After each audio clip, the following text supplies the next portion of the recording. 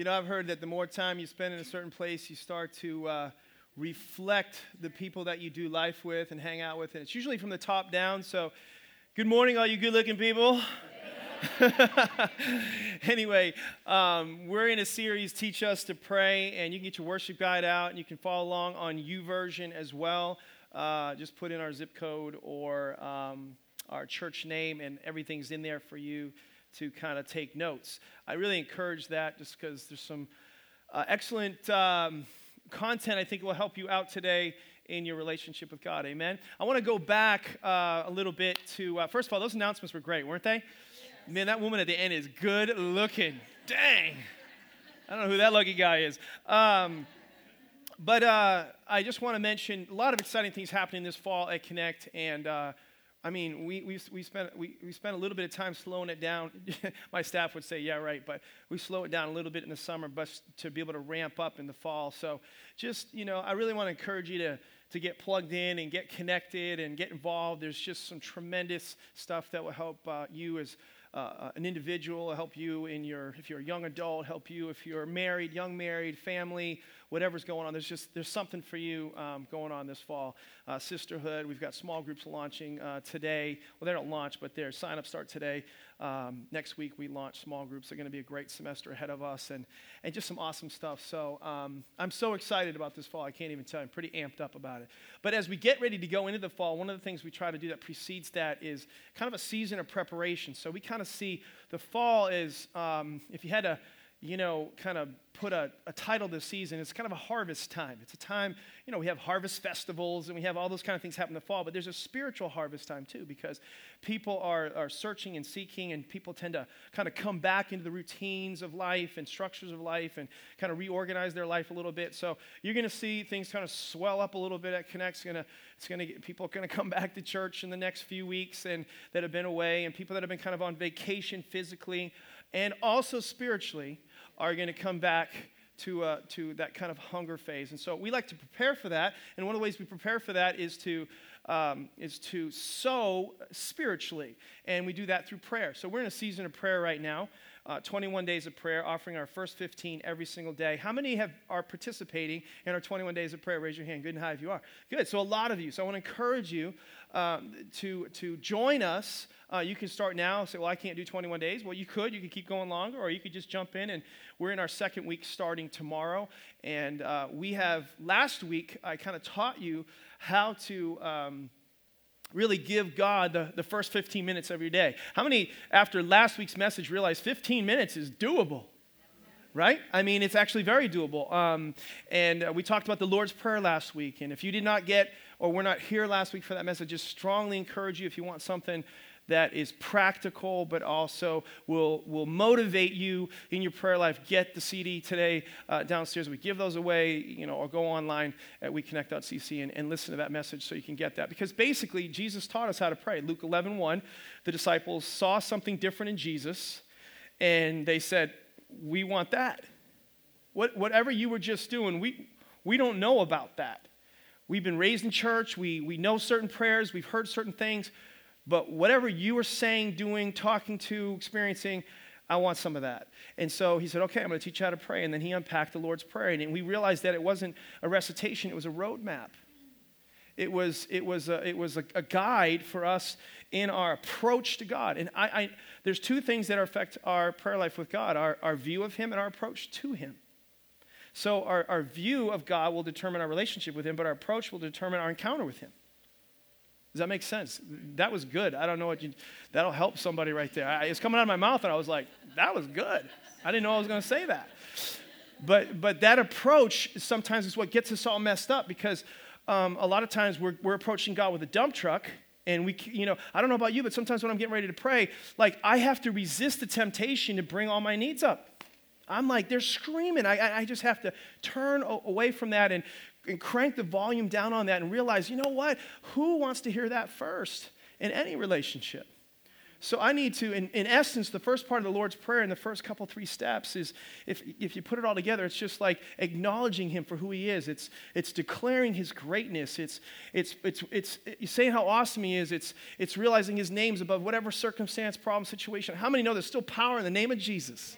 right? And we talked a lot about the name of Jesus and the names of God and how to introduce those into our prayer life. And then we talked about really making his agenda our agenda so that ultimately our agenda will become his agenda.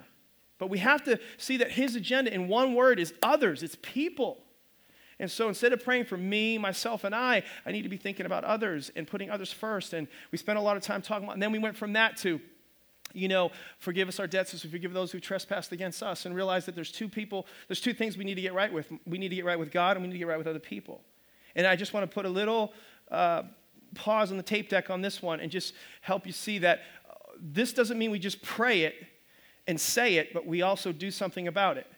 So when we're in that time of prayer, in our Lord's Prayer in the morning, and we say to God, God, if there's anything in me that offends you, bring that to remembrance. Remember I said there's a difference between, the Holy Spirit and the Pillsbury Doughboy? You remember that parallel? No? Pillsbury Doughboy, and we go, oh, that's tickles.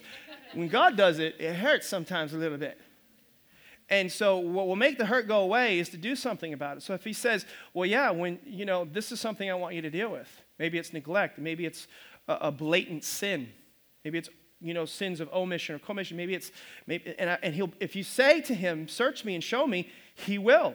But then we have to confess that and do something about that. If he says in the next step where it says forgive others, or maybe we need to get right with other people, then sometimes he'll bring people to your remembrance. And this is what he was challenging me with this week. Is, son, you're really good at confessing to me, but you're not really good at confessing to others. You're not really good at getting right with others.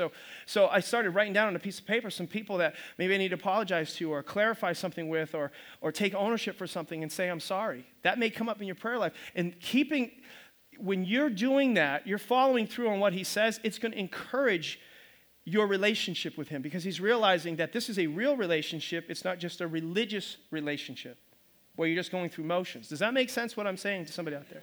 So I'm just giving you different aspects of the Lord's Prayer, and sometimes you're going to camp on one and realize, okay, we need to go to work right here, And so far, we haven't got to my needs yet. This is all first half. But the second half will be great if we make the first half a priority. Does that make sense? So for those of you who weren't here last week, this is just some of the stuff we were talking about, and then we're just fleshing out a little bit more as we go forward. I want to encourage you to join us the remaining part of our prayer vigil. It's really not a fast.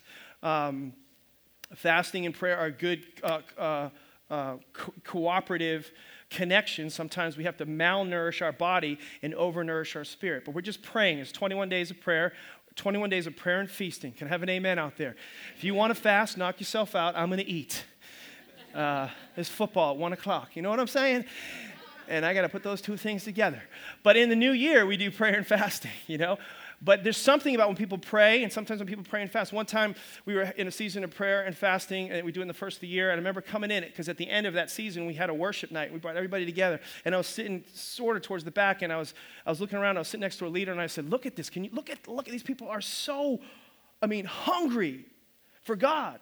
And my leader took to me and said, no, Pastor, they're just hungry. It's just exciting because they're going to get to eat later. It was just funny. It's funny. I don't care what you say. I thought that was funny.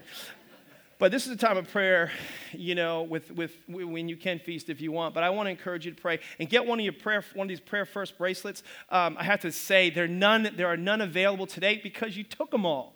They're all gone. So 600 of these went out in 2 weeks. So we'll have another couple hundred next week at church. So if you didn't get one of these, they'll be here next week. And I want to say, kudos to all you guys and props to all y'all for taking them all. Can you tell I got some Southern influence? I just said all y'all like 3 times in one sentence. Amen. Look at this. But I want to encourage you to, that you guys took those and you're giving away. It's a great testimony, right? And plus, has this reminded anybody that maybe I need to pray first? It has me. I was going into a meeting just the other day with Pastor Charlie and my dad, and before I was going in, my brain starts going, if he says this, I'll say this, and I'll do that, and just preparing for all these variables, and I just said, I'm going to pray about this. And my dad's here to testify. I actually went better than I ever thought it was going to go, and because we prayed first.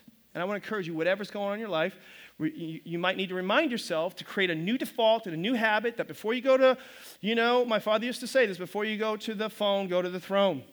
Before you go to the ibuprofen, go to the great physician. Come on.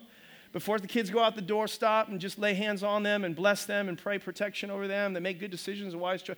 You guys get what I'm saying. We got to pray first. Everybody say pray first. There was an atheist, I've told this story before one time, and he was out in the wilderness, and And he was a proclaimed atheist, and he was admiring all the trees and the waterfalls and the rivers and the mountains. And he says, oh, how beautiful all the things that have evolved, all the things as a result of evolution. He's kind of declaring his beliefs before everybody about evolution. And then all of a sudden, from behind the bushes and these trees that he was just admiring, a 13-foot Kodiak bear comes jumping out. And of course, this atheist begins to run. Contrary to what all the YouTube videos tell us to do, lie down and play dead and all that, he starts running. And this Kodiak's just chasing him and running after him. And sure enough, the atheist trips and falls. He's lying on his back. And the paws of this large bear are just getting ready to strike him and kill him. And he cries out and he says, oh God, save me. The atheist. Everybody tracking so far? With that, God calls back out to him. And when God calls back out to him, everything goes still. The rivers stop. It's as if the sun stood still. The trees are not moving. The air is very still. The bear is frozen in time. And God speaks and says, oh, now you're going to call out to me. Oh, now you're going to say and you're going to pray to me. You're going to reach out to me. Now you call on me. And all the time you've been rejecting me and never calling on me, you're going to call on me now. And so the atheist says, you know, God, you're right. It's just, it's ridiculous. I can't believe I'm doing this. I'm a hypocrite. I'm a hypocrite to even ask you to respond to me. You know, I'm a hypocrite to now suddenly become a Christian. But one small request. If you could maybe, I know I'm a hypocrite, but maybe you could make the bear a Christian. For that, I would be greatly appreciative. God says, okay. As soon as he says, okay, time from stop moves to fast forward, real time, trees are moving, rivers are moving, you know, the wind is blowing, and the bear stops, drops on his knees, folds his hands, and begins to pray. He says, oh, Lord, thank you for the food I'm about to eat.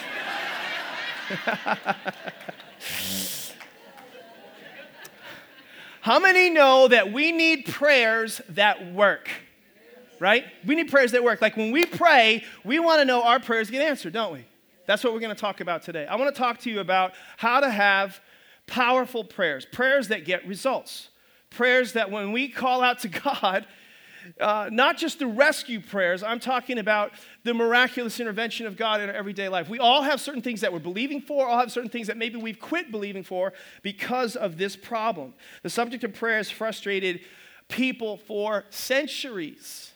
And I think prayer for many seems like an exercise, like my dad would say, in futility. In other words, people think, why even do it? Because when I pray, nothing seems to happen. Nothing seems to change. And I think so some people get frustrated because their prayers are not being answered. Some people continue to pray, even though their prayers are not being answered, in religious, liturgical obligation. It's just, and that's what you see. You see just people just doing it because they think by doing it there's some credit or some, credit system or scorecard or something like that that's taking place. And then there's some that pray, and they pray with the wrong motives.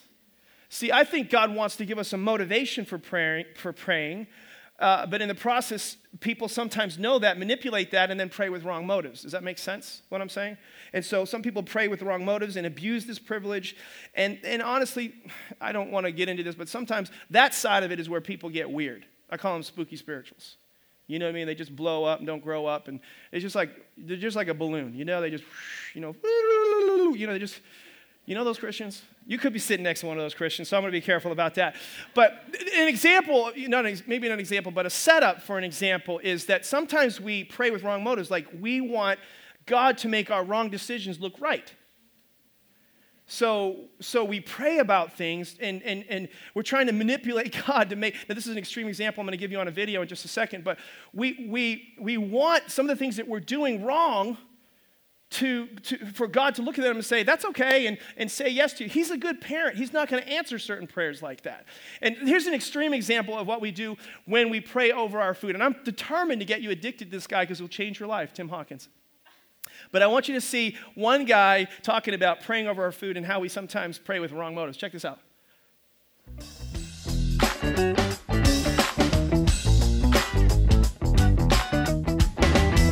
Best, I love this one over food. Sometimes we pray over food and ask God to make up for our bad choices when we eat. That's funny.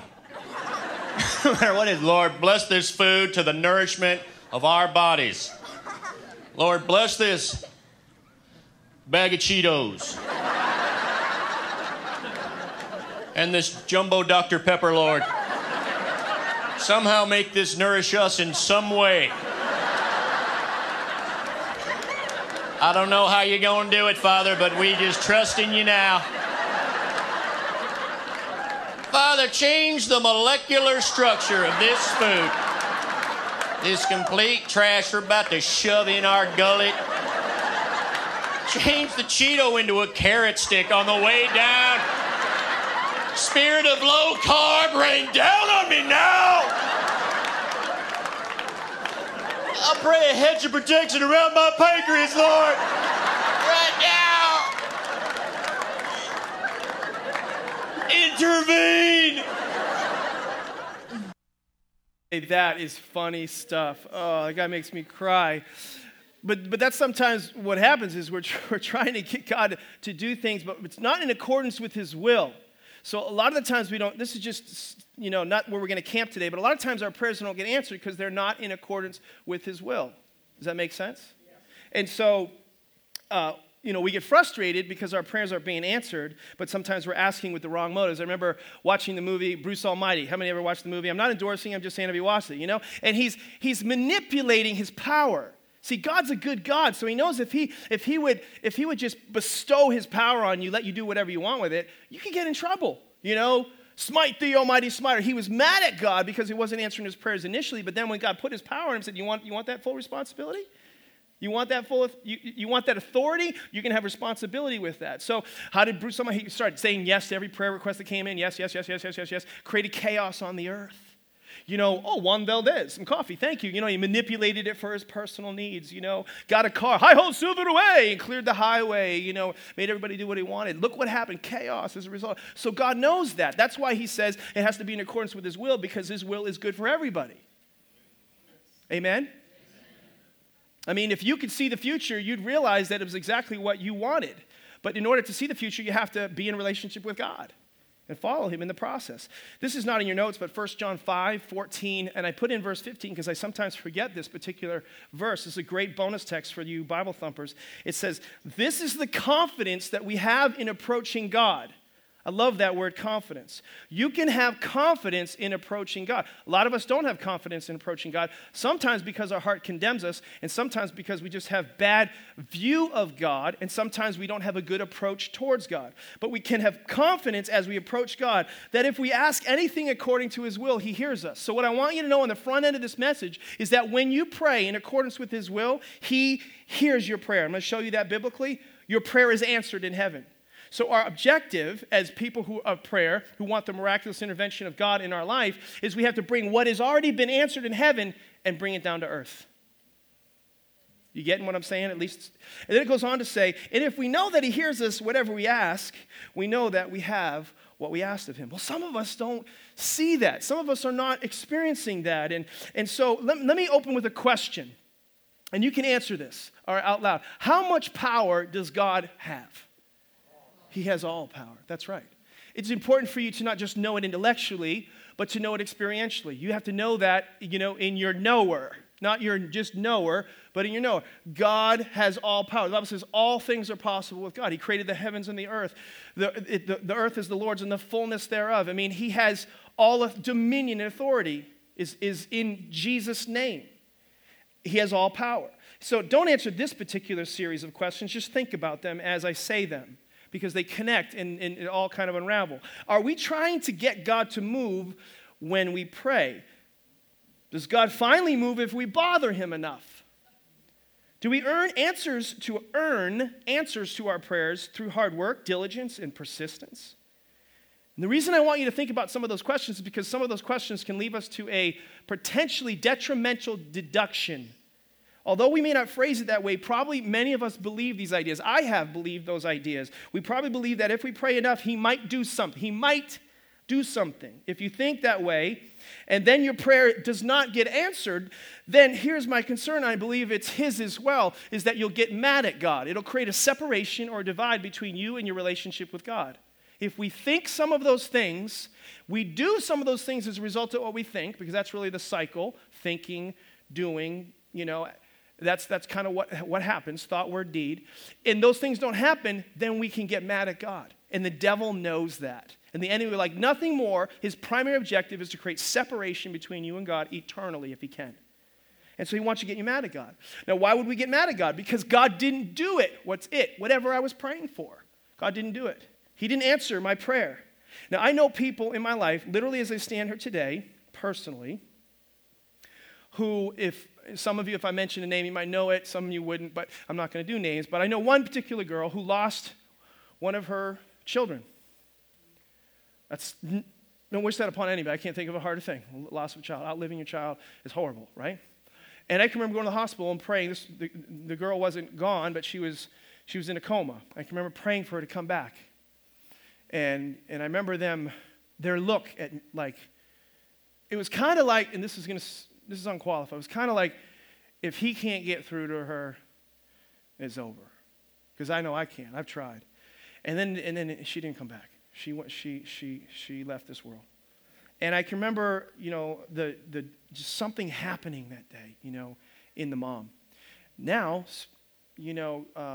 time speeds by, and she is currently, because she didn't get her prayer answered the way she wanted to, she's now seeking power through another source. So she's into the occult, and she's talking to the dead, and she's necromancy, and she's drinking and alcohol and drugs, all mixed in with those experiences, all trying to get a prayer answered that wasn't answered. Are you guys attaching to what I'm saying? Get what I'm saying? This is what the enemy would like to do. This is an extreme case I'm trying to give you, but sometimes they're maybe not quite as extreme as that. Somebody, can be mad at God because he didn't answer a fleeting prayer to fix a problem or fix a situation or fix a marital problem, fix a job situation. We all have temptations to fall into that same sinkhole. Another person I know, one of my close friend for many, many years, I can remember him in one moment of desperation, just cursing God right in front of me and just saying, I prayed and I prayed that you would take this addiction away. Why won't you? And he's never been the same. He's distant from God today and abandoned his calling. I believe this message is going to help a lot of people because the truth, in here are so relevant to us in our spiritual life. You may not be on that extreme, but you may be on a continuum pointed at that extreme if we don't get things fixed and wired right, if that makes sense. God wants to answer your prayers. He actually does answer your prayers. He wants to see your prayers, the manifestation of your answered prayer in your everyday life, and that's what we're going to kind of unpack. So here's, to have powerful prayers, number one, write this down. Prayers, in other words, that get answered. Prayers, like the Bible says in James, that avail much, okay? Number one, realize God has deposited his power in us. Realize that God has deposited his power in us. To have powerful prayers, you have to realize there's already power in you. Those of you who called upon the name of the Lord are saved. You've been regenerated by the Holy Spirit. It's not a perfect analogy, and I was just asking God desperately yesterday to help me with a kind of a tough theological message that can help a lot of people unpack it. So I'm praying the Holy Spirit can transfer transformational material to you, because I don't know how to do it better than what I'm doing right now. But I had this little scooter. On the front, it looks like a motorcycle, but when you look on the side of it, it's like a scooter, because I'm scared to ride a motorcycle. No, I'm just kidding. But I'm working my way up. Don't tell my wife. But this scooter is an electric start thing, so it's really dependent upon the battery. And when I put the scooter away in the winter, and then I pull it out, in the summer. And when I pull it out, it always has to get a jump. It always needs a jump start. There's still, and I don't know the science of this, so if this is an imperfect analogy, I apologize, but there's still power in the battery, in the cells of those batteries. Does that make sense? But there's been a disconnect between an ultimate, more powerful source and the actual battery. Until that connection's made to kind of reignite that battery, the power inside that battery cannot be released. Does that make sense? In a way, that's what prayer's like. That's what prayer's like. There's power in you. as a Christ follower. But sometimes there's a disconnect, and sometimes we've been kind of sat on the sidelines so long that we need a jump start. And as we continue to operate and use the power that's within us, then it stays strong and begins to flow and work in our life, and we see more of its operation. And we don't need a jump start anymore. Does that make sense? So there's power in you. Luke 24:49, just some biblical examples. Behold, I send the promise of my Father upon you. Tarry in the city in Jerusalem till you are endued, infused, empowered with power from on high. That actually means, in the Greek, it's clothed with power from on high. Acts 1:8 says, but you, everybody say you as me. You as me, but you shall receive power when the Holy Spirit's come upon you, and you shall be my witnesses to me. So you shall be witnesses for, or to, a more perfect translation wouldn't be to, but me, for me in Jerusalem, Judea, Samaria, and to the ends of the earth. So the power that he's put in us makes us witness to the world around us. Romans 8:11, the same power that raised Christ from the dead dwells in us. How many know that's pretty powerful? If the same power that raised Christ from the dead is in us, that's a lot of power. So God has deposited his power in us. We all have, that's the point, we have power in us. Before we read this next text, Ephesians 3:20. Look at me, don't look at your notes, don't cheat, don't cheat, don't cheat. How many ever heard that, or think you could, I'm not going to call you out, so don't get scared. How many think you could probably paraphrase or quote Ephesians 3:20? Raise your hand. Wow. Not that many. Okay. All right. So that's okay. So Ephesians 3:20, this is a preacher paradigm. We just think everybody knows the same verses I know. Ephesians 3:20 is a pretty potent text. It basically says, let me see when I started if you start to recall, and then you can raise your hand. That one. Now to him who is able to do immeasurably more than we could even ask or imagine. Does that ring a bell now? Okay, now a bunch of hands start going up. Okay, now most people only know the first half of that verse. Now to him who is able to do immeasurably more than we could ask or imagine. We love that, and we know that. Like, we're comfortable with that. God can do anything. God can do more than you can even imagine. God's incredible. God says, but what we don't sometimes make the connection is the second part of the verse and the conditions and the relationship between the second part of the verse. So let me read the whole verse to you. Now to him was able to do immeasurably more than we could ask or imagine, according, everybody say according, to the power that works in us. So I want you to think about that, God is your source. You're like the little scooter with the battery that needs a jump start. There's a power inside of you that must cooperate with the power of God. Is God able to do exceedingly abundantly above and beyond all you could ask or you think? Is God able? Answer yes or no. Yes, he is. But it's according to the power that works within us. So let me try to make this make sense. First of all, the Greek word for according is unique. It means to the measure of. This is an awesome, when I started to unpack this a little bit more and look at that particular verse, I always get something new when you look at the original language. So the original language for this is Greek. And English is sometimes insufficient in being able to describe and to define certain words that we're reading when you're reading in English. So sometimes you have to go back and you see different nuances, different twists and turns on a particular word. So this particular word, according, means to the measure of. So how would that play out? In other words, he can do everything to the measure we release his power. Another rendering of this word is distribution. He can do anything to the measure we distribute it. We release it. How much of God's exceedingly abundant, above and beyond power are you distributing through your prayers, in other words? One time I was praying and I heard God say this to me. We were actually up in New Hampshire 2 or 3 years ago. And I was working on a series on the attributes of God.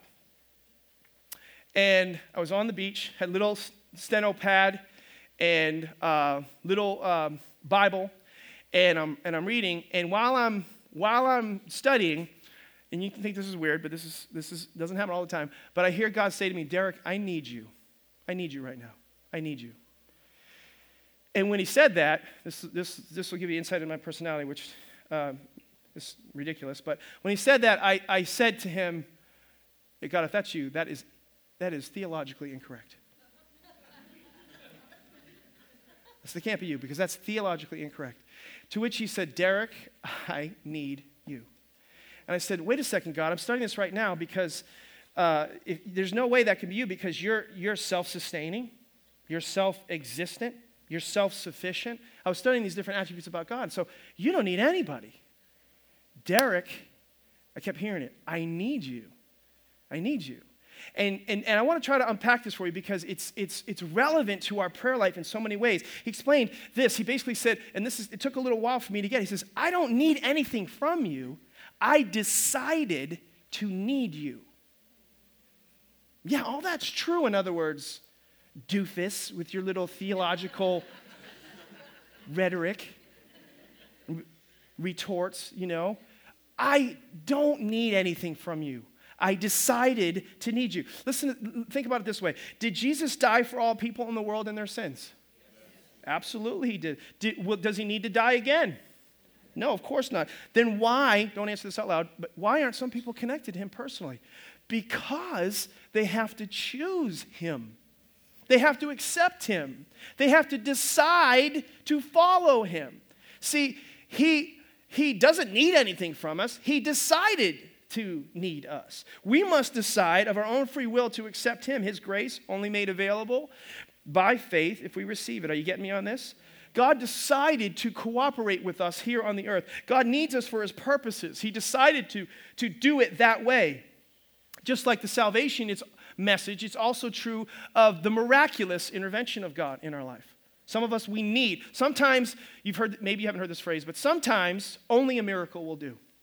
I have been in that situation more times than maybe I want to count. But there's just some times where doctors don't have answers, financial advisors don't have answers, marital counselors don't have answers, man doesn't have an answer, only God has an answer, and only a miracle will do. Can I have an amen out there? And so what do we do in those situations? It's in that situation that you and I need to know that God decided to cooperate with us, and he needs us in those situations. What was his body battered, broken, and bruised? Some of our bodies could be made whole? Yes. He got up on that cross and suffered and died. He got up there on Calvary. And yet our people, even though he did all that so people could be healed, are people still sick? The answer is yes.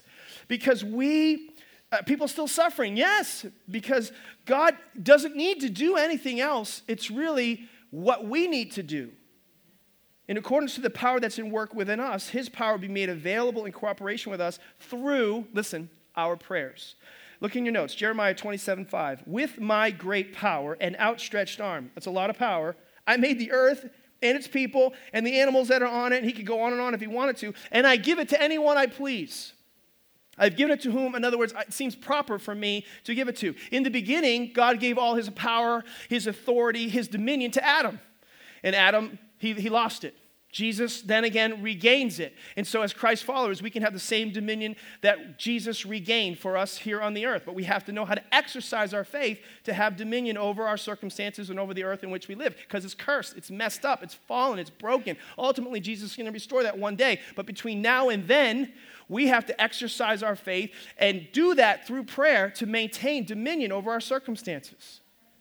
This is better preaching than maybe some of you guys realize, but God has deposited the Holy Spirit in us to help us do that. And how much comes out of us depends on us and our prayer life.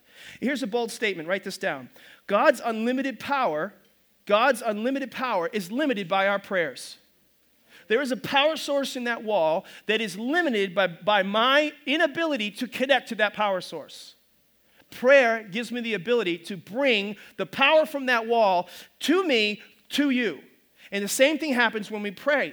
There is power in heaven that when I pray to God, it brings that same power that's there to me, to you, and you can do the same. Does that make sense? Number 2, we must release the power through prayer. Number 2, we release the power of God through prayer. This is a tough text, and I really need you to kind of ask the Holy Spirit to help you. Because they didn't get it, and sometimes I think we don't get it, even though we have the explanation. John 7:37 and 38 says, on the last day, this is of the Feast of Tabernacles, and this was the 8th day, and the greatest day of the feast, Jesus stood and said in a loud voice, if anyone is thirsty, let him come to me and drink. Whoever believes in me, as the scripture has said, out of his heart Streams of living water will flow from within him. God wants us to have a relationship with him that is inside to outside, not outside to inside. It's something that is literally revelational, relational. I could go on and with a lot of alliteration, but it still be true. Generational. God wants something to come from the inside of us that literally changes the outside in which we live. We already read in Acts how it says power would come. And it did come. And now this text, he says, power is going to come out of you like rivers of living water. Out of you, in other words, the Holy Spirit's going to flow out of you. And this is what happened in this particular text at this time. For 7 days, the Jews were praying. And they were praying religiously for living water to come out. 7 days, every year at this time they pray. Living water come out of the rock. Living water come out of the rock. Living water come out of the rock. And basically, every day they'd go to the rock and they'd throw natural water on it. On the 8th day, they would abandon praying for living water and they'd quit and just pray for natural water, rain to come. Everybody with me so far? Okay? So this is kind of it's connected to the story where Moses touched the rock so that water would come out. Does anyone remember that in Exodus chapter 17? And it wasn't all done right by Moses, and there's a whole other side of that. But that living water, that living water that Jesus is speaking of, listen, this is what happens. On the 8th day, they prayed for natural water. This was actually bad, believe it or not. It was bad because they made what was supposed to be revelational religious. They really didn't believe, as they were praying, that God was going to bring living water. So if you don't believe that God's going to do something, is God going to do something? He's not going to do something. No, he's not.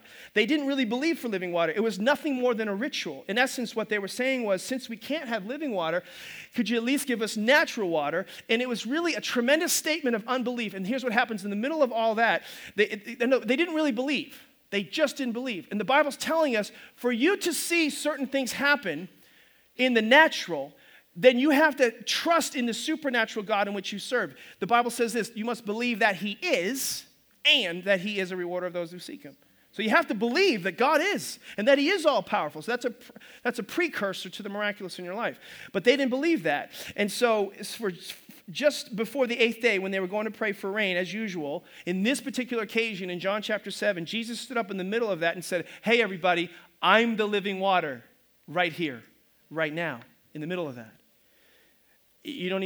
I didn't even realize what an incredible statement that was. He's like, remember the rock where the water came out for Moses? Well, that's me.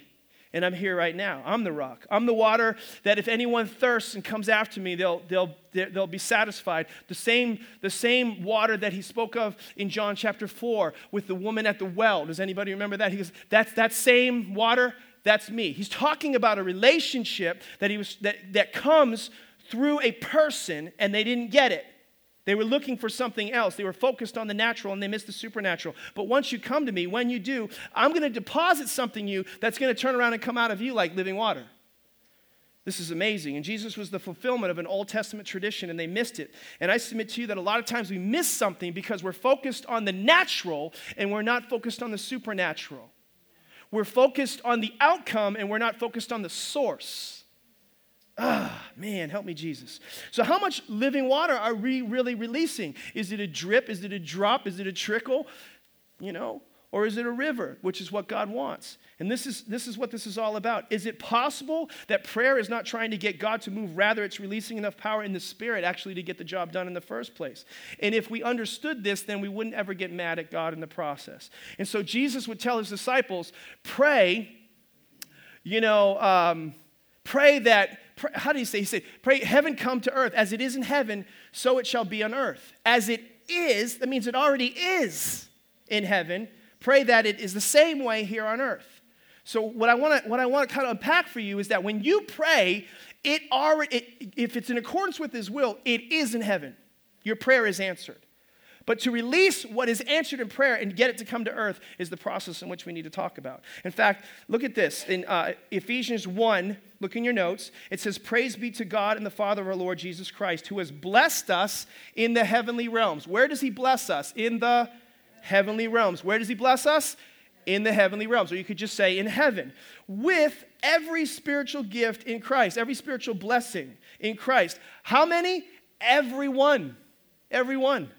How many blessings are there? There are just lots and lots of blessings. Where are they? They are in heaven. That's why we pray, thy will be done on earth as it already is in heaven. Turn to your neighbor and say, I'm really starting to get something out of this right now. It's starting to unfold, starting to unpack. It's like an onion. It's like an onion. Let me transition. Let me try to transition a thought so I can wind up with this last point. As I've gotten older, I've become more a bottom line person. I used to do a lot of counseling in the early stages of the church. Now I'm really not that good at it. So don't come see me because I'm not that good at it. And here's the reason why. Don't take that wrong. I'll help anybody. But here's my problem now. And my wife hopefully won't amen this, but it's true. Is that even though intellectually I know as a counselor, you're not supposed to try to solve people's problem. You need to listen. You know what I mean? I'm worse than ever. Because I can see what's wrong, and I'm a bottom line person. And so I really struggle sometimes counseling women because they're not bottom line. And so I want to get right. Guys, you know what I'm talking about? Can I have a little help from the guys out there? You know what kind of bottom line, right? Okay? This is like a 50-50 thing in this room, okay? All right. So I just try to get to the point, and can we move on? And if we can't go there, I'm like, you need to go. And I can list people that are so good at this and much more nurturing than I am. And the point is, I do this in my prayers too. I'm like as a mature Christian now, I'm like this bottom line prayer person too. I hope you see where I'm going with this. What I'm realizing now is my prayers are releasing power in a situation, and sometimes you can't just go bottom line with God on that. So now I'm learning to pray longer. I was studying, I was on YouTube this last week. One of my favorite animals in all of the animal kingdom is the cheetah, okay? Because it's fast. And it's fast and furious, right? And so the cheetah is the fastest animal on the planet. Supposedly can go close to 70 miles per hour, up to 500 meters, which is really not a long time when you're trying to hunt something, but that's why you got to be really fast and get it quick.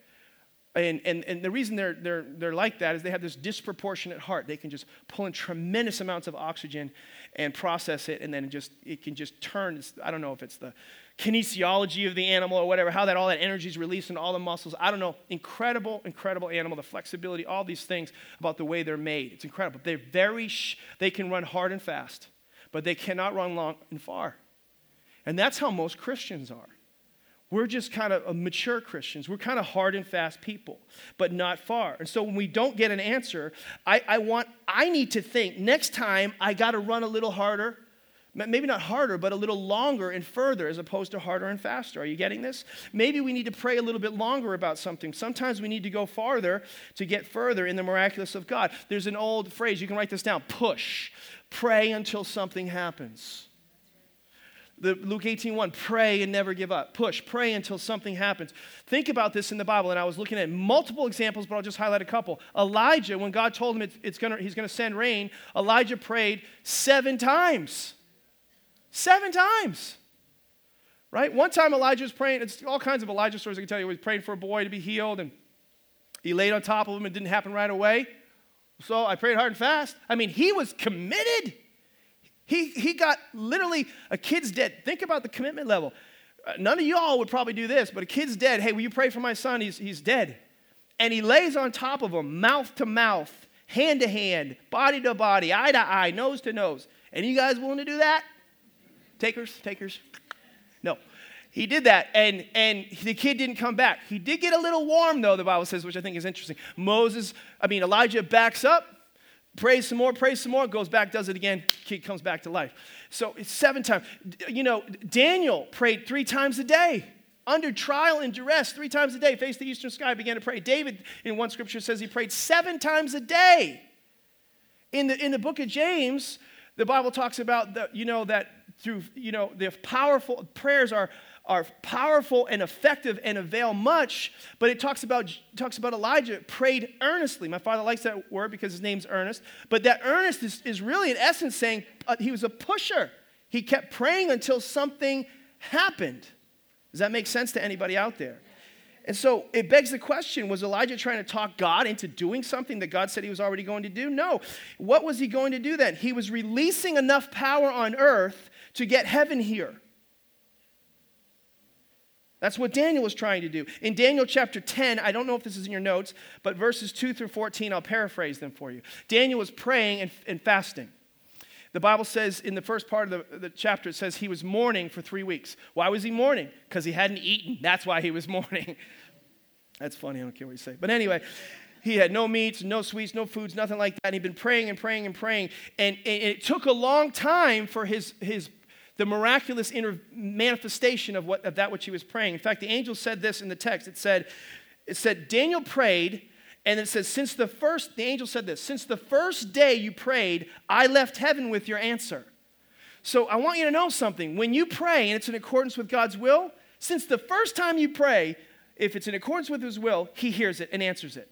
All right? Now look, he says, since the first day you prayed, I left heaven with your answer, but I was stopped. Now, I won't talk about heavenly realms, but there's like 3 levels of heaven, and there's different places where the battle is fought, a spiritual battle. You may not realize this, but just like you don't realize there are radio waves going through the air and whatever, there's a whole other realm in the spirit that prayer helps us connect to and become more acute in our hearing and sensitivity to it. And so when you pray, you need to understand that there's a battle sometimes for what is going on, what happened in heaven to be brought to earth.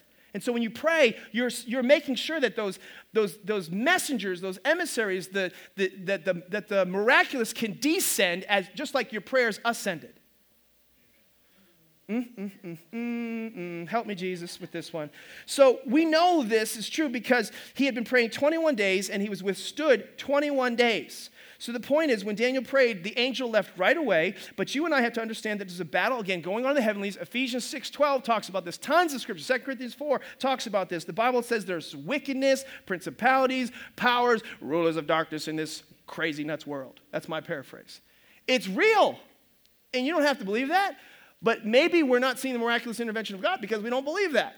Maybe we're not seeing the miraculous intervention of God because we don't realize we have to push sometimes in our prayers to get something that is in heaven on earth the same way. And the point I'm willing to help you see is that the first time you pray, your answer is answered, but there's a war going on. If Daniel had stopped praying on the first day, it wouldn't have happened. Here's the last point. Number 3, God adds his fire to our prayers. This is the point I love. This will help somebody out. This could change your life. God adds his fire to our prayers. I'm going to give you symbolically, maybe literally, what happens when you pray. So I'm going to just leave that open to your own study and interpretation. I personally believe this literally is what happens, okay? Revelation chapter 5, verse 8. Are you guys getting something out of this? Talk back to me once in a while. Say, this is good stuff, Pastor. Okay, it's going to help you out in your prayers. You want to have prayers that get answered? You want them to be powerful? Okay, this is going to help you out. So God adds his fire to our prayers. Revelation 5 says this, and when he had taken it, the scroll is what it's talking about, the 4 living creatures, 24 elders, fell down before the Lamb. Hang on, I know this is Revelation. You're like, woo, reading Revelation. Each on had a harp that they were holding. Listen, underline or circle these words. Golden bowls of incense, which are the prayers of the saints. So there's these bowls of incense. They're the prayers of the saints. So, according to this verse, Revelation 5:8, where are our prayers stored up according to this verse? Where are they stored? In bowls. In bowls. I want you to kind of have a heavenly description of what happens with your prayers. Now, you can move ahead in Revelation chapter 8. I'm going to read verses 1 and following to you. It says this, when he opened the 7th seal, there was silence in heaven for about half an hour. Did you hear that, guys?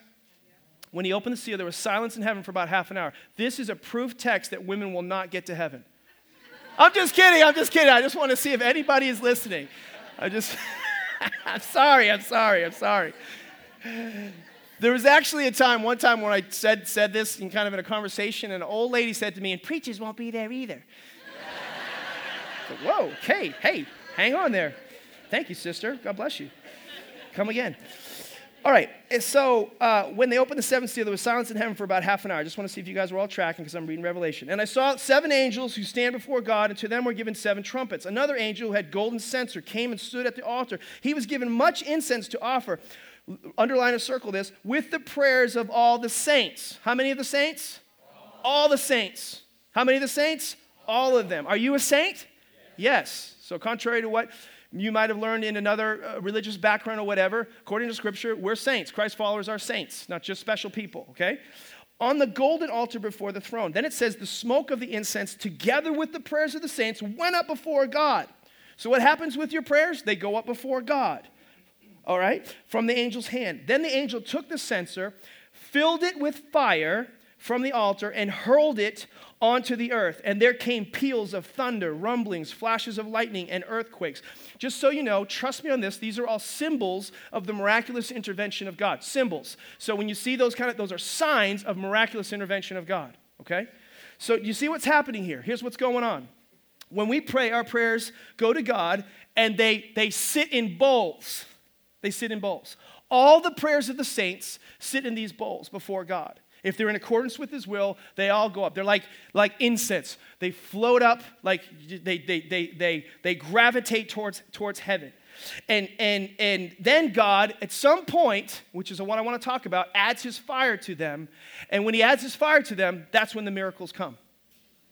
Okay? You guys getting the connections here? Prayers go up like incense before God. They're all collected in bowls. God adds His fire. That's how the miraculous take place. So I just want you to see that little pattern there. Now, this fire that we're talking about here, just so you can make a connection, is the same fire that Elijah prayed come down and consume the altar. When the false prophets began to pray, and they prayed and prayed and prayed, and they pursued and pursued and pursued their false god, and he didn't come. You know why? Because the Bible says he was pursuing, which in the King James means he was going to the bathroom. Where is your God? And Elijah got up and mocked them all and said, where's your God? And once he was done, he said, if you're the real God, then I'm asking you to come down here. And he did with fire. That same fire that happened there is the same fire that's spoken of here in Revelation. The same fire that happened with Elijah is the same fire that led the Israelites at night from location to location and guided them and protected them and kept them from harm. It's the same fire that Moses spoke to in the burning bush. It's the same fire that in the New Testament came down upon all the believers there in the book of Acts at Pentecost. Does anybody know what I'm talking about when I say fire? In other words, great miraculous stuff happens when God adds His fire to anything. The question is, what is going to get the fire of God to come down in your life and intervene? Like Tim Hawkins was saying, intervene. That's what we want, is the intervention of God. And what precedes that is if we pray. And I'm not just talking about short little cheetah prayers. I'm talking about pray until something happens. When does the miracle come? When God adds His fire to our prayers. How do we get those bowls to spill over, as it were? It's like it's a fulcrum. I don't know if you know what that is, but it's as if there's a bowl, and I would just imagine almost like water or kerosene being poured in, and it's just filling. And at a certain point, it tips. And as soon as that fulcrum begins to tip with that kerosene, there's an angel over there going, wait for it. And it just blows fire on that thing. And then, bam, whatever that need, request, whatever that problem is, boom, miracle. But most people are up there, they throw up these short little prayers, these little hard and fast prayers, or these little on my way to Starbucks prayers. Oh, God, please save her. She's dying of cancer. I'll have a caramel macchiato and tall. That'd be great. And I think God's up there and He's going, please don't give me a prayer like that. Please, God, please have them push a little bit harder because I can't wait to release my fire on this situation. But we won't push. We won't, as it is in heaven, we don't pull it down to earth. There's opposition between heaven and earth. And we, according to the power that work within us, are responsible to see that released on the earth. I believe that the angel is standing there, ready for us.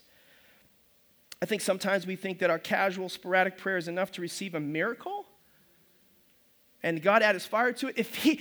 Otherwise, we'd be the irresponsible Bruce Almighty.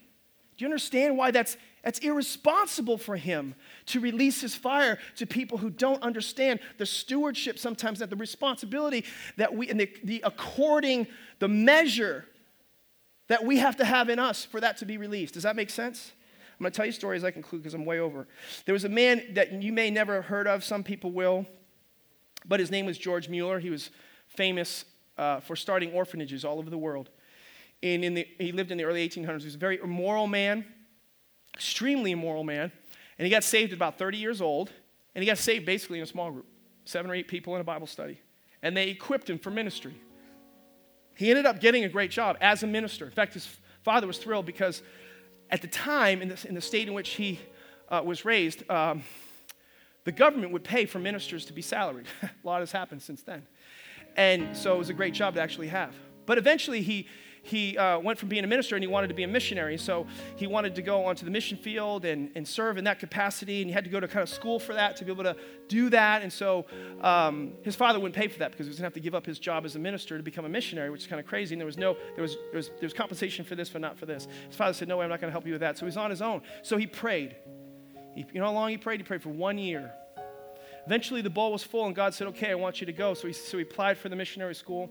As he's standing in line with his application, with no resources to pay for the schooling, somebody walked up to him and handed him a bag. It was filled with money. It was exactly the amount of money that he needed to pay for his schooling.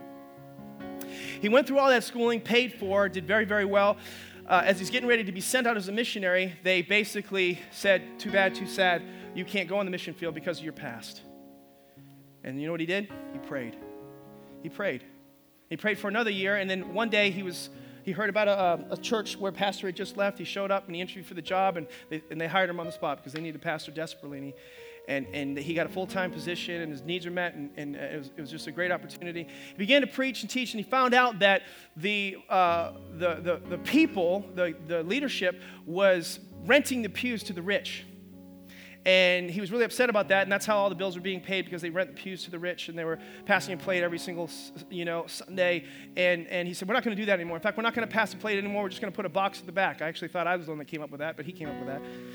And it's funny. Anyway, he began to preach what the Bible teaches about giving, how much, and that everybody could be blessed, and that everybody should be a giver, and we shouldn't be targeted, no favoritism. And he taught what the Bible says, and God began to bless the church financially, and got to a point where he had this vision for starting an orphanage, and all he had was 50 cents to give. It's not a lot of money, but it wasn't a little either at the time, and he had 50 cents to start an orphanage. With 50 cents, he made an offering. And he started with just that much money. And then over the next 60 years, just to skip ahead, God brought into the mission count of this little church that he started, $7.5 million came in to build 4 orphanages. And he had more orphanages than anyone who had ever lived up until that time, and he ministered to thousands and thousands of kids, and people came from all over the world to learn how he did it. Also, when he got saved, at 30, his best friend rejected Christ, and when he tried telling him about Christ, and shortly after that, George Mueller began praying for 5 of his closest friends, and after many months, one of them came to the Lord. 10 years later, 2 others were converted. It took 25 years of prayer before the 4th man was saved. Mueller persevered in prayer until his death for his 5th and closest friend. And throughout those 52 years, he never gave up praying until his death. And he was hoping that he would accept Christ and that his faith would be rewarded. For at Mueller's funeral, it was, though. The last one, where Mueller died at 93 years old, 8 months, it was recorded that his best friend showed up at the funeral, and it was recorded that he prayed for his friend again, 52 years. His friend came to the funeral and went down to the casket where George had died, and he got on his knees, and before everybody confessed Jesus Christ as his Lord and Savior right in front of everyone. I say this to say, in other words, the bowl tipped over, and God added his fire to it. Listen, prayer is not trying to get God to move. Prayer is releasing the power already in you, so God can move. Would you stand to your feet so I can pray for you? You guys get something out of this morning? I hope so. Every head bowed, every eye closed. Nobody looking around. Just honor the person to your right or to your left so we can focus. I know there are people in this room, every head bowed, every eye closed, please, just honor your friends. I know there are people in this room who have resigned themselves. And, God hasn't answered that prayer. I want to reignite your faith to pray and believe God to do a miracle in your life. There are people all over this room that need miracles in their life. And you might have given up. And I hope that you have experienced revelation knowledge where you realize it's according to the power that's at work within you. God wants to do miracles. He wants to add his fire to your situation. Luke 18:1 says to pray and never give up. I want to encourage you to never give up. Never, never, never, never, never stop praying. Never stop praying for your friends who do not know the Lord. We were talking to a little girl about one of her closest friends that she'd come to Christ, and she was in tears thinking about it. That never give up being tender-hearted towards your friends who do not know Christ. Never give up praying for the miraculous intervention in someone's life who's struggling with something serious, something severe. Never give up. Maybe it'll take a few months. Maybe it'll take a few years. Maybe it'll take longer. Maybe there's a certain day when the bowl tips over, but God wants to add his fire to your situation. Maybe you're here today and you've never had maybe God ignite the fire of God in you, in your heart. And you want to open up yourself to him. He's a God who wants to come into relationship with you. At the end of the day, that's what it's about. Prayer is about a conversation between you and God. He wants to have dialogue with you and encounter you and relate to you and be real to you. But in order for that to happen, you have to take a step of faith. You have to move in his direction. And if you'll move in his direction by just saying that I need you, God, and I can't do it without you. And that's really part of what the salvation experience is all about, is recognizing that I need God and I can't do it by myself. That's done by just accepting what Jesus did for you. Jesus is the one who opens that door to your life and changes things forever. If you've never done that, you've never accepted Jesus Christ as your Lord, your Savior, you've never acknowledged him publicly. If you confess him before men, he'll confess you before his Father in heaven. So I'm not going to call you out. I'm not going to call you down front or anything, but I am calling you out in your seat. I'm just saying that if that's you and you know, and you've never done that, not you raised your hand last week. I mean, you've never raised your hand before to acknowledge that I need Jesus.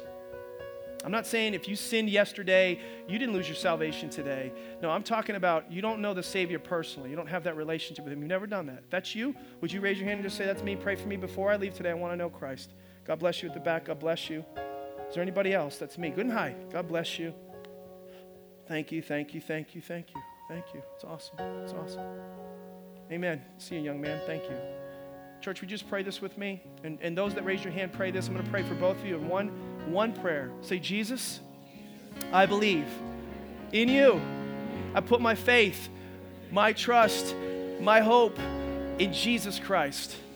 You've deposited, because of my faith in the finished work of Christ, power in me.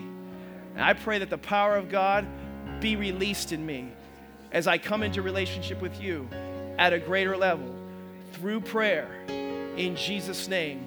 And everybody said, amen and amen. Come on, give the Lord a big hand clap. I hope you're changed forever because of this. Amen.